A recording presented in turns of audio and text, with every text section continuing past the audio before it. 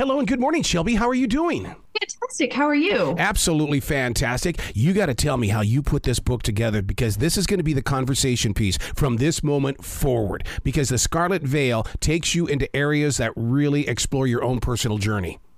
Right. So the Scarlet Veil, I didn't intend to write the book. What? I know, right? I with the original trilogy After Gods and Monsters, I didn't think that I would return to the world because I had such a difficult time writing Gods and Monsters. It's the third book in that trilogy. And I wanted to write new stories. I wanted to write new characters. And then as I was, the day before Gods and Monsters published, as I was driving home from my local bookstore, it hit me that it was over. And I was so upset. I started crying and I called my friend and I was like, how do I leave this world and these characters? And she said, well, maybe you don't have to.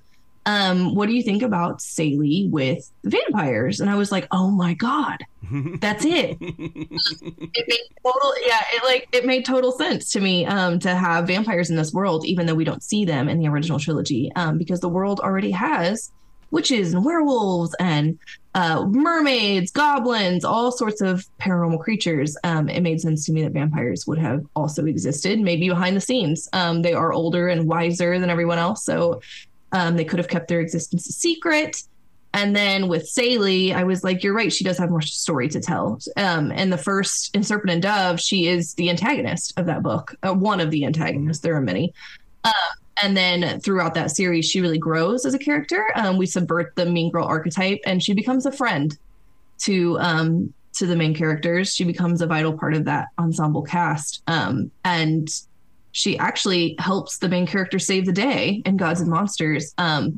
Yeah, but I wanted to take it further. I wanted to really explore her even more in the Scarlet Veil. So the story really came together in pieces, all at once and then little by little.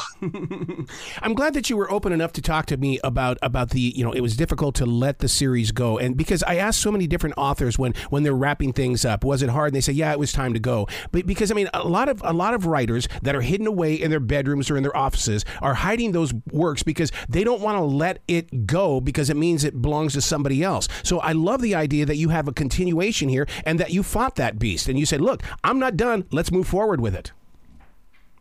Right. And I love that you said that you give the book to readers, because that really is what happens. It's like your book while you're writing it. It's your book while you're revising it, while you're promoting it. And then today on publication day, suddenly it's not just mine anymore. It belongs to everyone else, too. And they're going to develop a relationship to the book that's totally different than mine, which I think is so cool. Did you find yourself in a way of going into a dark place in order to bring the story together? Because, you're giving me reasons to fear the dark in a different way. Right. No, I've always loved vampires, so I have very little fear of the macabre. It was actually more self-exploratory writing Saley than it was, going into this world where vampires eat people and such. And there's actually necromancy in the book, too. That's not really in the marketing. But there's like the dead walking, and there's ghosts and there's all this sort of otherworldly stuff. None of that stuff ever bothers me at all. So, I say that I'm a total wimp when it comes to horror movies, true horror. I can't do it because I am a scaredy cat. But I like the sense of creeping dread that vampires usually goes hand in hand with. But it was Saley really that was harder to write, just because she is a very soft character. She's very emotional, very sensitive, and it was hard for me to explore those parts of her because I feel like we're often conditioned not to be that way. It's you're too emotional, too sensitive. It's seen as a very negative thing. And so to flip that narrative and present it as a positive thing, it was fun. It was also challenging. But that's what I love about being a writer and talking with other people who put the pen to paper or even put their fingers on a computer board. Because when it's released from you, I always sit there and wonder, did it even ever belong to you? Was it just moving through you? Right. I love that. That's a very, very interesting point. It is. It does a lot of times feel that way. Yeah. It's the right story at the right time. Vehicle for it. Yeah, because it's like where did that come from? Because there are paragraphs in this book I go, what the heck was she doing that day when it became that paragraph? It does happen know. Isn't that so strange? Like, it's hard as a writer, and I don't think that writers necessarily should separate their lives from the work. And so if I'm feeling a certain way that day, like Saley's probably going to feel a certain way that day. And that's just, you make it work with the narrative. Yeah, because with Saley, I mean, it's one of those where somebody's going to identify themselves as Saley, and they're going to they're going to really, because we get our own interpretation from the words that you put on a page, and then all of a sudden when they hear a conversation with you in an interview, it's like, oh my God, that gave me a different version of what Saley is. Now I got to go back and reread that part. Right. It's true. There are pieces of myself in Saley for sure that I both intentionally and unintentionally written into her character. So it is interesting. I actually get that a lot of times with the heroine of the first series, Lou. People will meet me and be like, "Oh my God," and I'm like, "No, I'm not like Lou at all." And they're like, "Yes, you are." And I'm like, "I am. I feel like I'm more like Saley." So it's. So much of writing is subconscious, I think. Yeah. So now I've always admitted to people that being an on-air personality on the radio, it comes from the writer. So what other stages do you use so that writer is given that energy to be creative?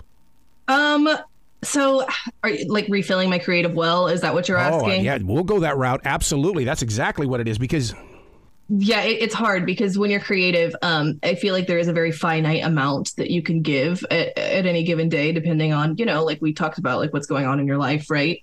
So it is really important to refill that well, especially when it becomes your job, right? So you can't just write when when it strikes, you have to write all the time because you have a deadline.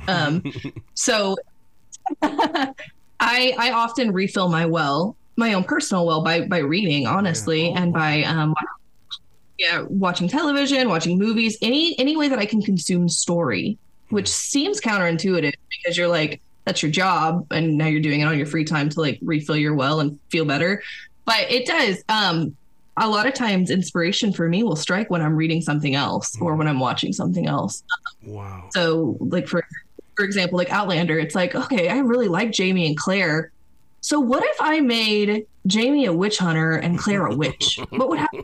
And Serpent Cup was born, so that's how I feed the writer, by reading other people's work and watching other people's work. Wow. Where can people go to find out more information about you and give you some love? I am exclusively on Instagram.